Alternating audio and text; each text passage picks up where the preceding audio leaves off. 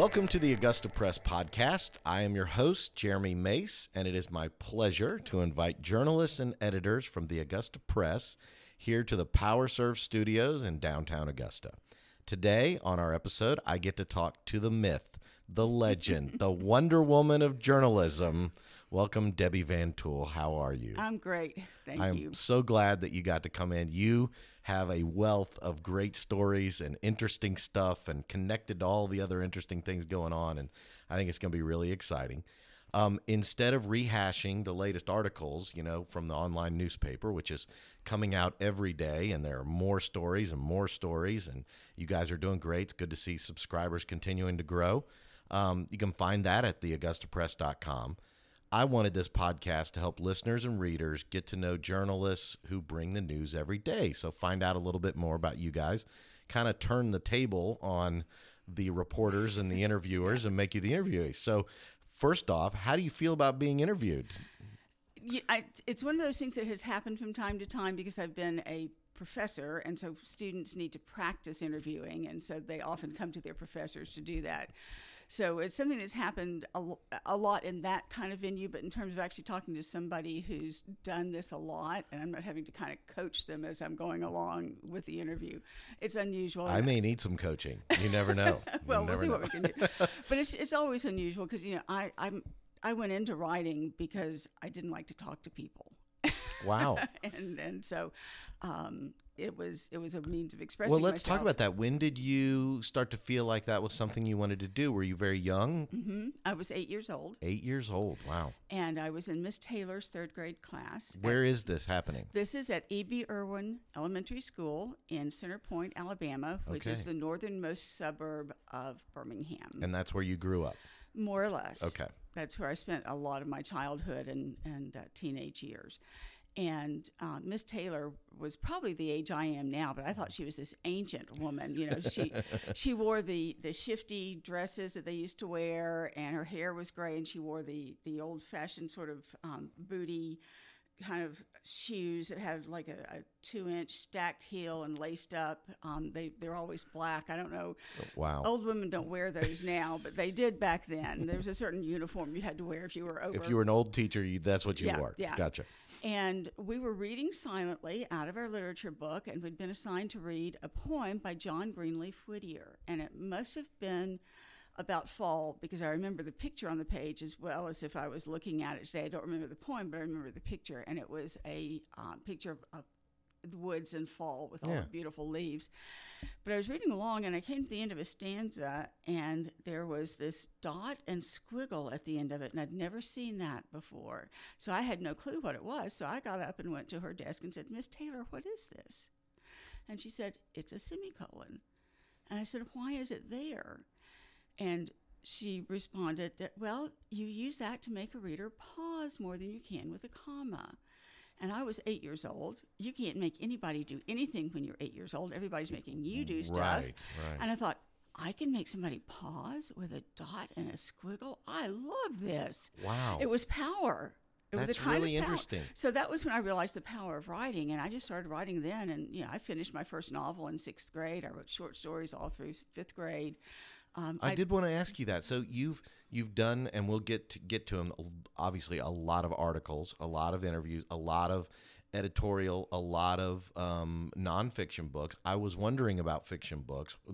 Were your first books and stories were fiction? Yes, and I continued on that path all the way through college, and in fact won a couple of awards for some of my What were your stories about? What did you love to write about? It just depended. Primarily, I was really interested in science fiction, so I wrote a lot about. Sign me up. I'm on board.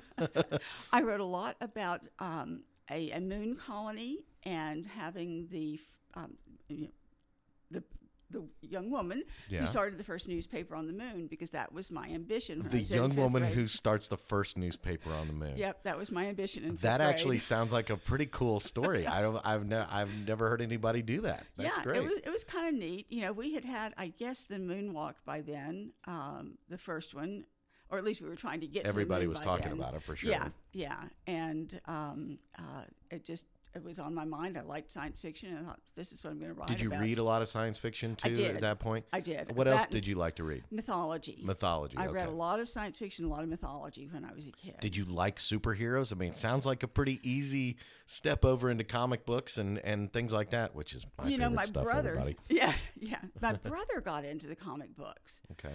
And I loved Batman. The Adam West Batman was on TV when I was in elementary school, and I loved that.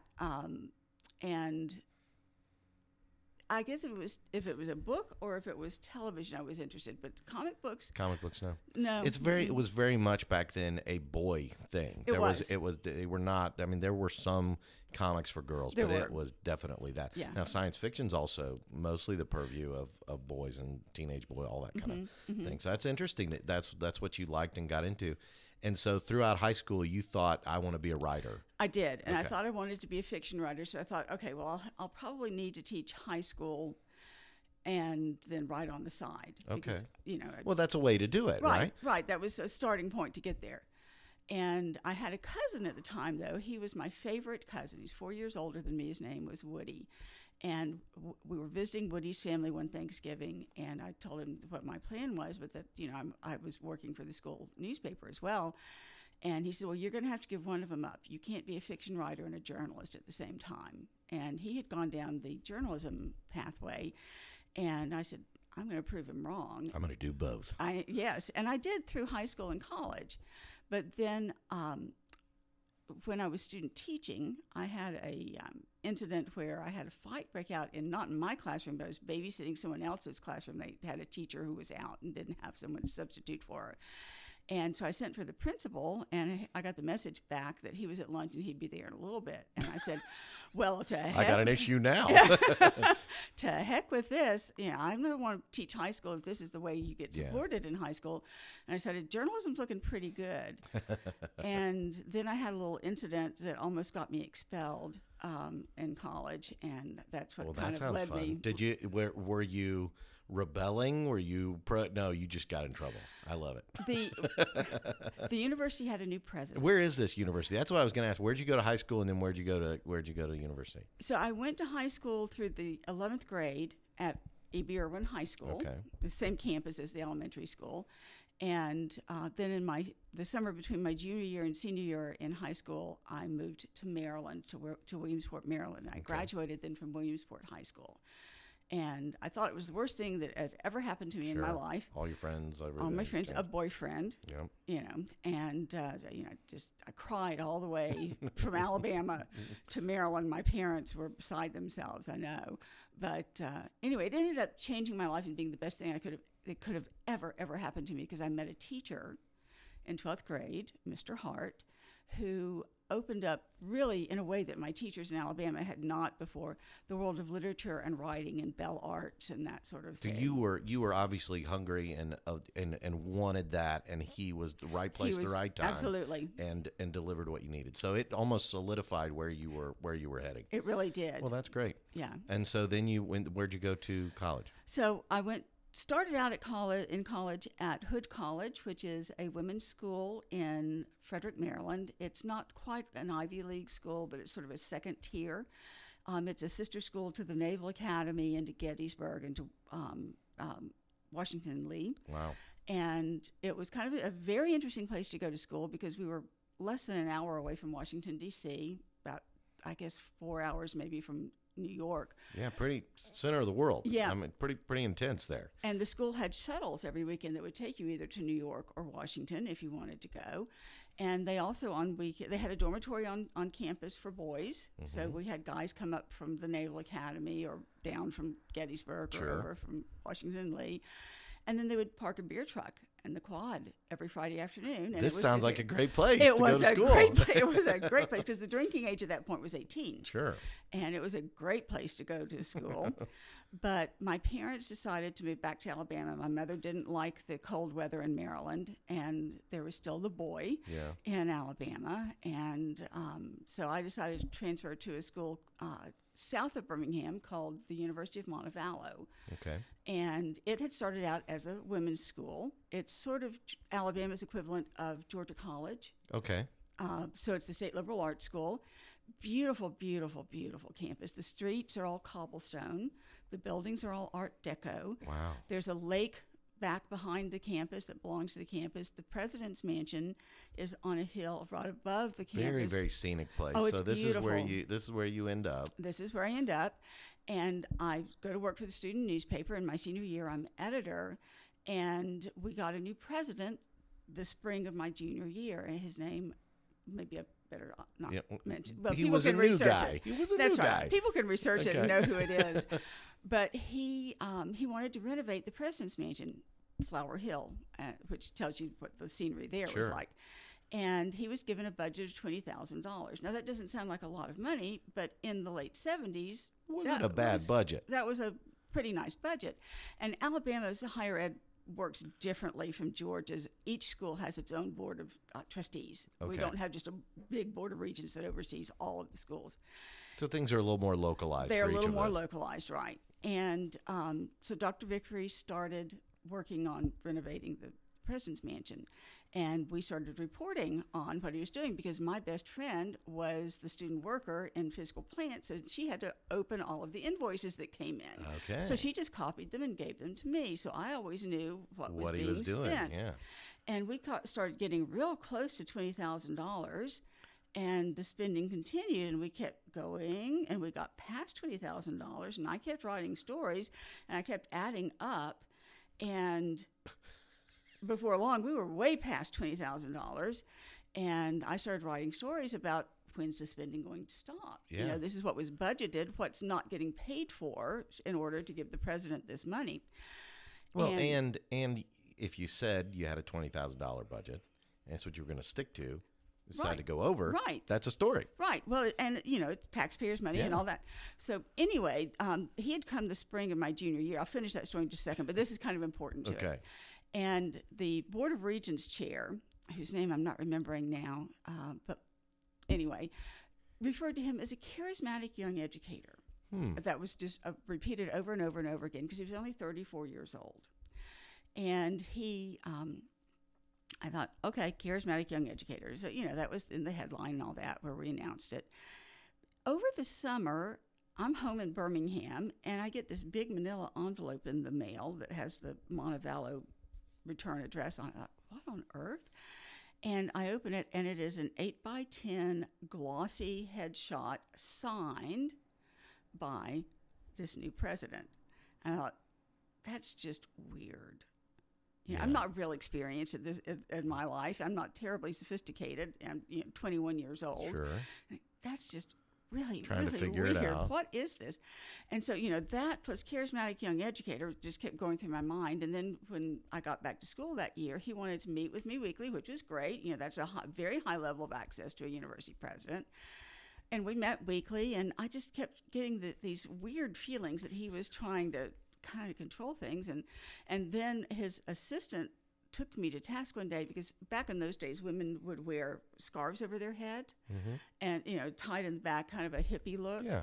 And his assistant took me to task for coming to meet with the president and wearing a scarf over my head. And I just kind of, who are you?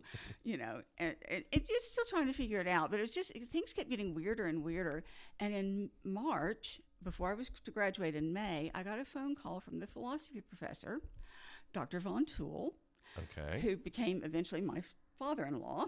Wow. But I was not seeing his son. That's super interesting. Little twist here. It was. I was not seeing his son at that point. Okay. I kind of knew who Hubert was because we had an incident the previous year. And he had not graduated yet. He graduated by my senior year. And he was the student defender for the SGA, so he came to defend the student press. Again, it's a long story, but so I'll just stick to the one story. But I got this call from the philosophy professor, and he said, "Miss Redden," because that's what he always called us, but it was Mr. or Miss. "I would like you to come to my house this evening." And I thought, what have I done? I'm not taking any of his classes right now. I'd had a couple from him, but I wasn't in any of them. What's this all about? And so I went to his house as requested because his house was literally right across the street from the music building. So he virtually lived on campus. And he had all of his office hours and meetings at his house. So I went over and went in, and he explained to me that he had had a conversation with the dean of my college, which was his college as well. And Dean Walters had told him that Dr. Vickery had been making some inquiries about me, and that perhaps I wanted to watch myself. Oh. Because I was to graduate in 2 months, and I really should consider that I wanted to graduate. Oh my God. And that was really what led me definitely into a career in journalism. I already had the bad experience. Rather than being scared off, it more attracted you to this. Okay. Yeah. And one of the reasons was I was an English major because Montevallo did not have a journalism major. And still, when I'd started school, I thought I was going to be a fiction writer anyway.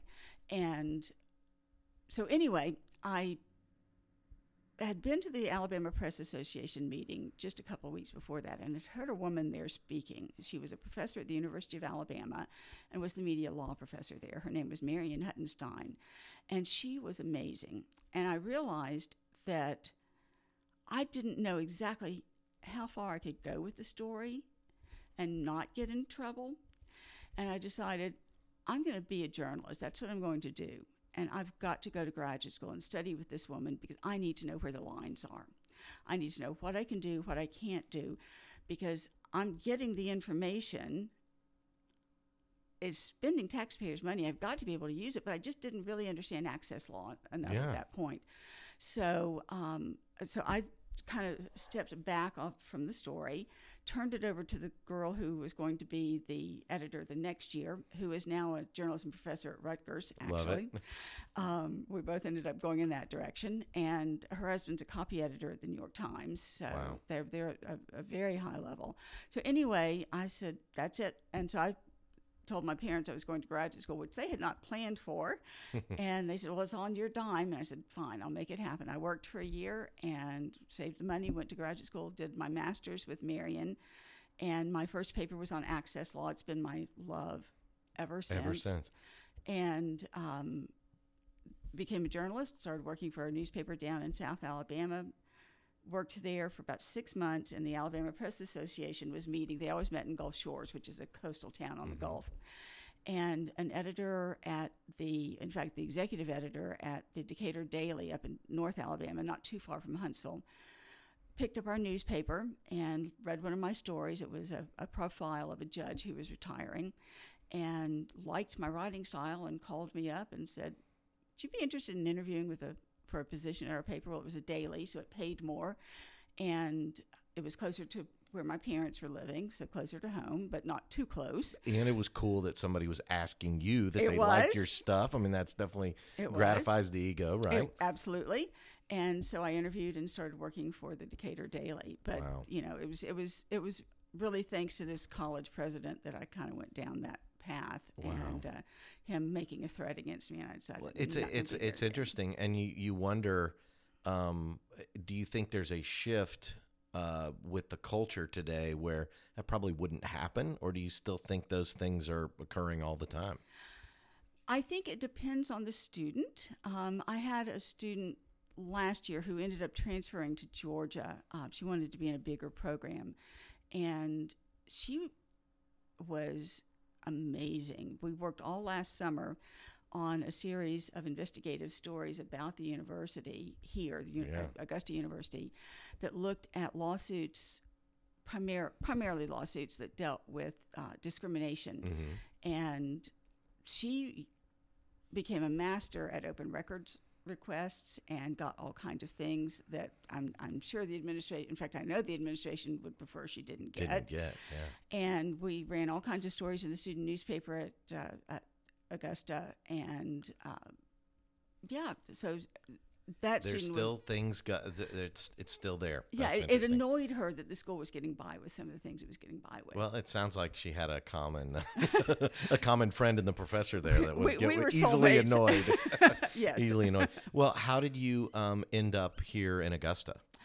Okay, so I met my husband when we were. Well, I guess, a junior, and he was a senior, at a publications committee meeting because the student newspaper had gotten called on the carpet. We'd done an investigative piece and looked at what average in Augusta you don't take, or I'm sorry, in Birmingham or in Alabama, you don't take the SAT, you take the ACT. Yes, that's what I took in Kansas City. Yep. So, yep. And so we were told that they didn't let anyone into Montevallo who did not have at least an 18, I think, if I'm remembering correctly, on the ACT. But anyway, there's a minimum score. We had a friend who worked in the registrar's office who gave us, not names, but just scores. And we found that a good number of students were being admitted with a lower score. And so we ran a story on that. And the administration told the publications committee that they needed to call us on the carpet for having published this information because A, it embarrassed them, B, it showed they were lying, and C, we'd gotten access to what they considered to be privileged. But this is before FERPA became law. FERPA doesn't become law until 1980, and this was in 1978, I guess. So anyway, they didn't have the law to rely on, but they were just trying to intimidate us. And so Hubert came to be the student defender. We weren't on trial, but the SGA just wanted to make sure that we weren't intimidated by the publications committee. Well, we weren't intimidated because they congratulated us on what a great job we had done. Wow. So you met him. I met him there. He's defending the good thing. That's right. He's helping. All right. I love it. And, I love it. And so we didn't start dating until the next year when he was home from law school. Okay. And we dated off and on for about 5 years, never lived in the same place at the same time. But we finally decided that maybe we should get married when he went off to Texas to do his Just PhD. conceded that it probably should happen. Needed to happen, okay. Yeah.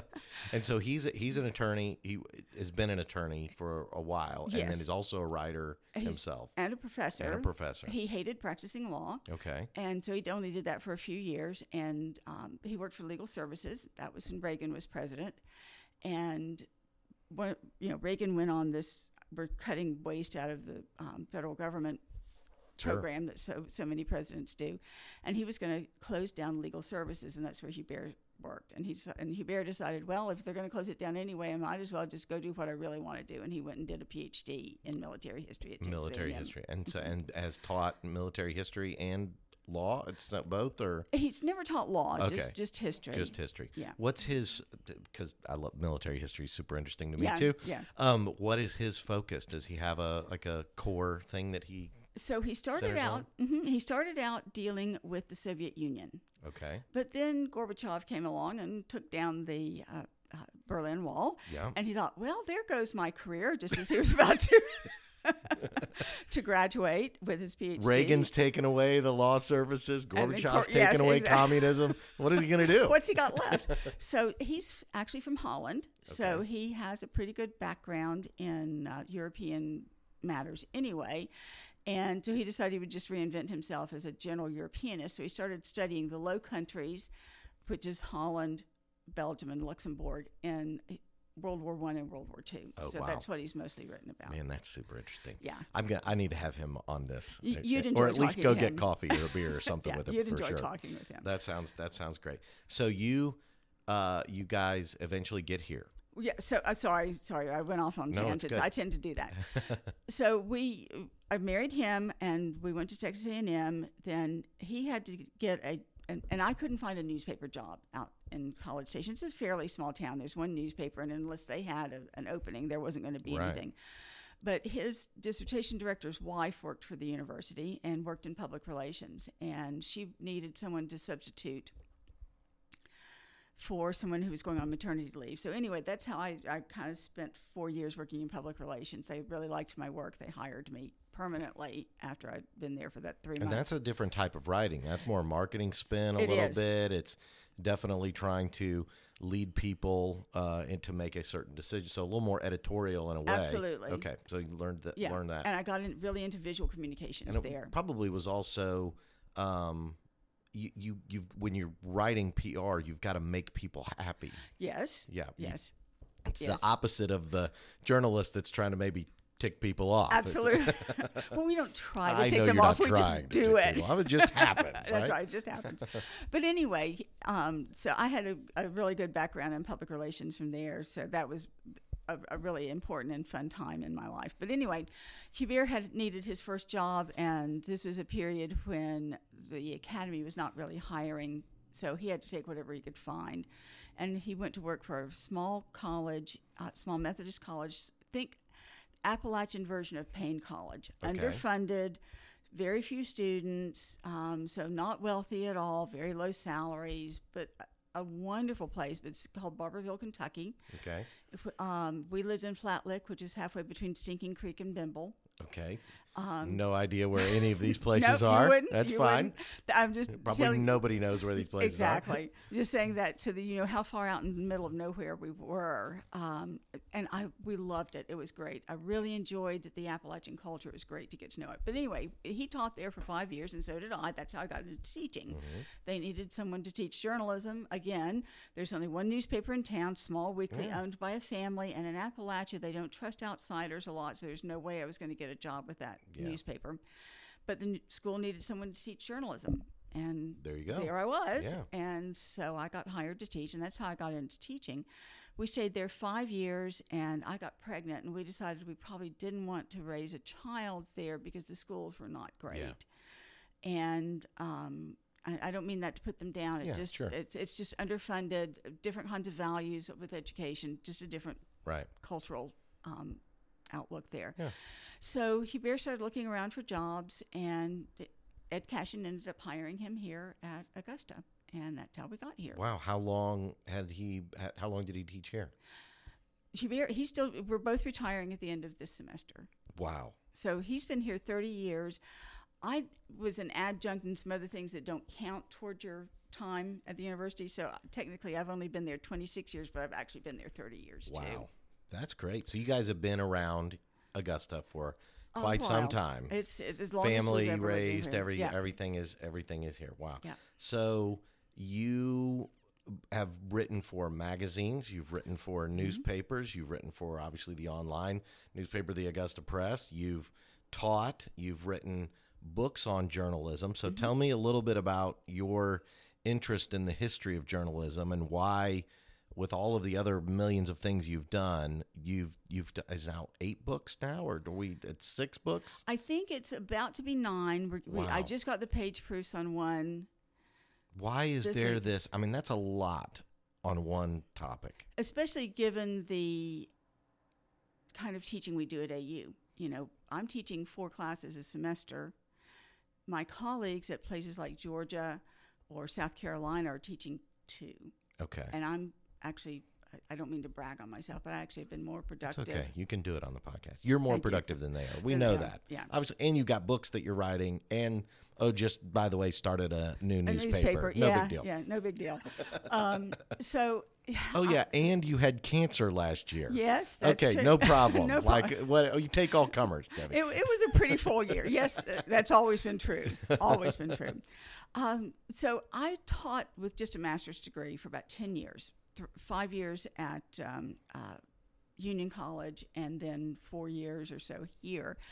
And my daughter was about 4, and I thought about going back and doing a PhD at Georgia. I applied, and I was one of they usually get about 80 applicants for their PhD program in journalism each year, and they take 4.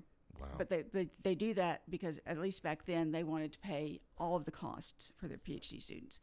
So I thought, okay, so I'm going to get my whole PhD paid for. That would be great. But I went up and visited, and I hated the program. You didn't like it? I hated everything about it. I didn't like the people I met. I didn't like the facilities. I just didn't feel like it was the right spot. Nope. So I said, okay, well, I'm not going to do that. I'm not going to waste their money and my time studying someplace I know I'm not going to be happy and where I probably wouldn't finish the degree. A couple of years later, South Carolina starts their PhD. And I go up to look at it, and I visit with one of the faculty members. His name was Ronald Farah, and come to find out as we were talking, Ronald Farah was from Fordyce, Arkansas, which is where my father is from. Oh, wow. And where Bear Bryant is from, or was from. And the high school there is the Fordyce Redbugs. So I always tease Dr. Farah about being a redbug. Being a redbug. Getting under your skin and making life miserable. His father had owned the dry cleaner's shop right next to my aunt's furniture store. You just felt like this was kind of meant to be. And the more we talked, the more I liked him, and I thought, yeah, this is going to be it. And he also took the perspective. You're 40 years old. You know what you're doing. You tell us how we can help you get this degree. Wow. And that's what I did. I kind of wrote my program, and they facilitated it, and it was That's great. awesome. So you're a doctor then? Yes. Wow. Yeah, I am. Do you like being called Doc? Do you don't need that? No. You got some letters after your name now, though. That's fun. I do, but I always tell my students, just call me DVT. DVT. DVT. DVT. Yeah. Yeah. So I always felt a little pretentious. What if you were gonna guess how your students describe you? What do you think they would say? Oh, I think they think I'm the Dragon Lady. The Dragon Lady. Yeah, that's Wow. true of every media law professor everywhere. You guys are. It's a little harsh. It's It a is. little hard to take. It is because these are kids who are used to doing hands-on work, right? They're used to going into a studio, doing a podcast, Yeah. going into a computer lab and laying out a magazine page. Kind of fun, getting in there. It's Creative interesting. stuff. Yeah. And then they hit the wall of media law where they have to do real academic work. And I'm not again not That saying thinking, this to put them that down. thinking gets you every time. It's a different kind of thinking. I mean, I'm not putting down creative work at all Sure. because I love doing it too. I love designing magazine pages. I love editing photographs. I even like making films. So I came to that a little bit later in my career. But it's different. It's just a different kind of mind work, and they haven't exercised those muscles. Hercule Poirot, Agatha Christie's great detective, Belgian detective, talks about the little gray cells Yeah. and how you need to use them. Yes. And they have to learn how to use different little gray cells, and it's a pain. It is, and I know that because I took my first media law course in the summer, reading 400 pages, and because I am sweetness and light compared to Marion Huttenstein. They just don't know. They don't even know. I took to some of my classes, some of the exams from the classes I had with Marion, and they go to like 400 multiple choice questions, 3 essays. But she designed them specifically so you couldn't finish them because she wanted to put you under the pressure that you're under when you're a working journalist, and you have to think on the spot. Oh my God, how do I get to stay in this meeting? How do I keep them from throwing me out? And she wanted to simulate that with her exams, and boy, she did. Wow. So you know that the pressure that those students are experiencing in the class All is too going to well. make them a better journalist. I do. Over time. So there's no coddling in the Dragon Ladies class. No, which, not in that one anyway. Wow. So let's talk a little bit about your writing routine. Mm-hmm. How you're doing several articles a week, correct? Right now, I've told them, I'm in finals. I got book proofs. I got a book chapter. I've got to get researched and written.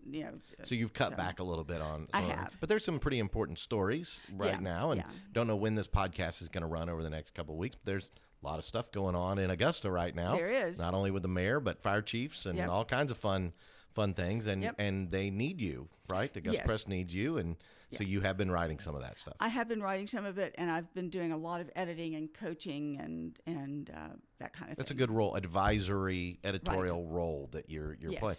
So we had Scott on, and Scott said that you and him were kind of the genesis of the Augusta Press. We obviously got a great publisher, Joe, who's kind of backed it with the money and the effort here. But how did the Augusta Press come to be? When was the idea? And give me a quick rundown of how we got where we're at today. So last summer, I'm going to say it was probably in late July, early August, because I was already in chemotherapy at that point. Scott called one day and said, "Hey, let's start a newspaper." And I thought, okay. We were also at the height of COVID, and I thought, how are we going to do all of this? But he asked me, to meet with him and Neil Gordon. Yep. And because Neil started out working with us on this, sure, he decided to do another project instead. But we met for lunch and sort of talked about it, batted it around, and I think we had a much smaller idea in mind. But we decided to try to find an investor or two anyway. And so we talked to several different people, and we ended up talking to Joe Edge and Connie Wilson about coming in on this.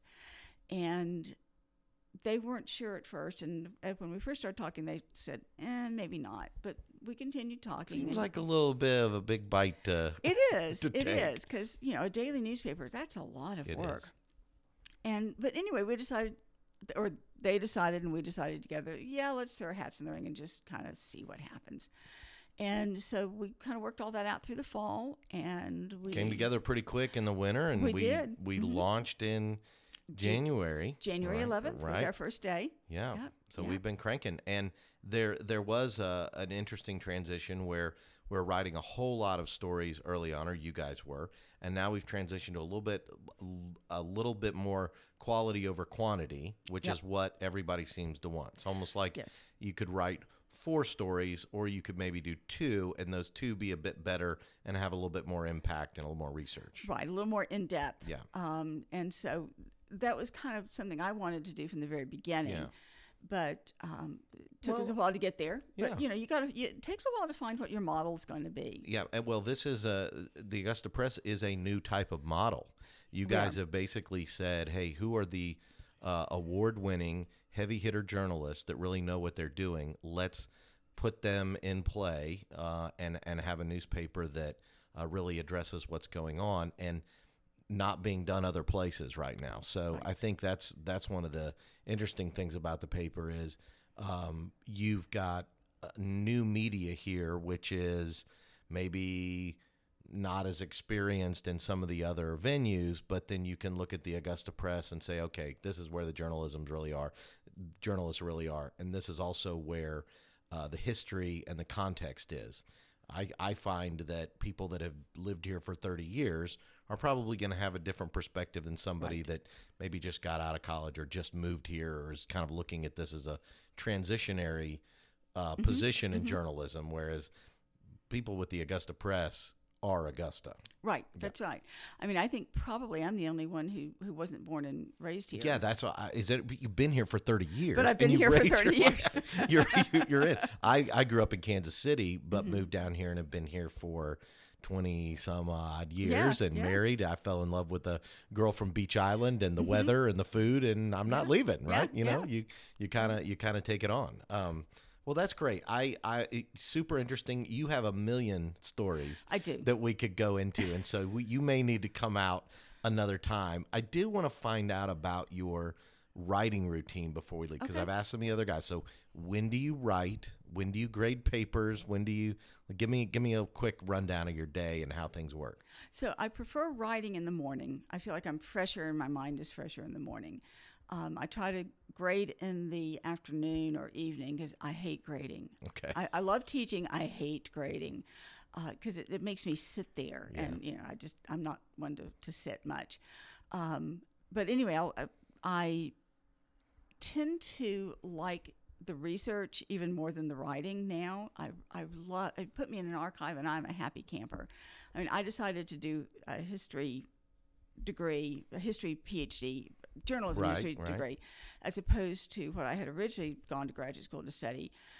I wanted to study the creative differences or the psychological differences between creative types. So I wanted to know the differences in how to manage a visually creative person versus a verbally creative person, because they do have to be managed very differently. They do.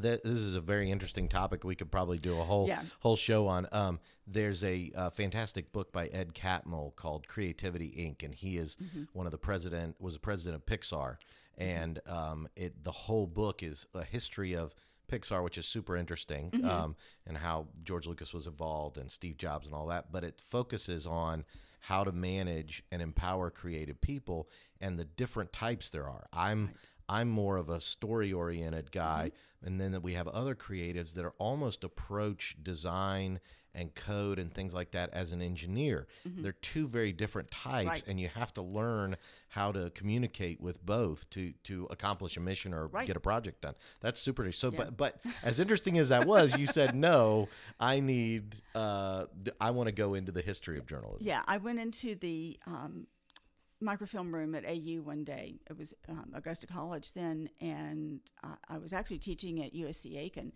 and waiting for my husband to get done with the class here.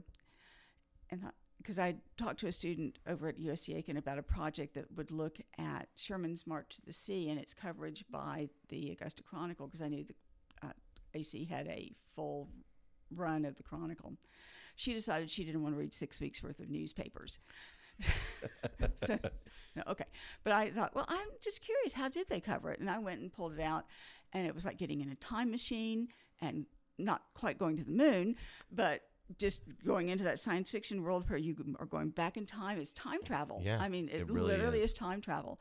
And I was hooked. So I love doing archival work. I never knew that until I And then all of a sudden it really appealed to you. A world blossoms. And that PhD then evolved. Yep. So that means to you now still research is super fun. Yes. You've got a home office, I'm assuming. I do. Right? Is everything happening out of there right now? It is. Okay. Yep. I just got all my retirement computer equipment. I have my desktop right in front of me, my laptop right here.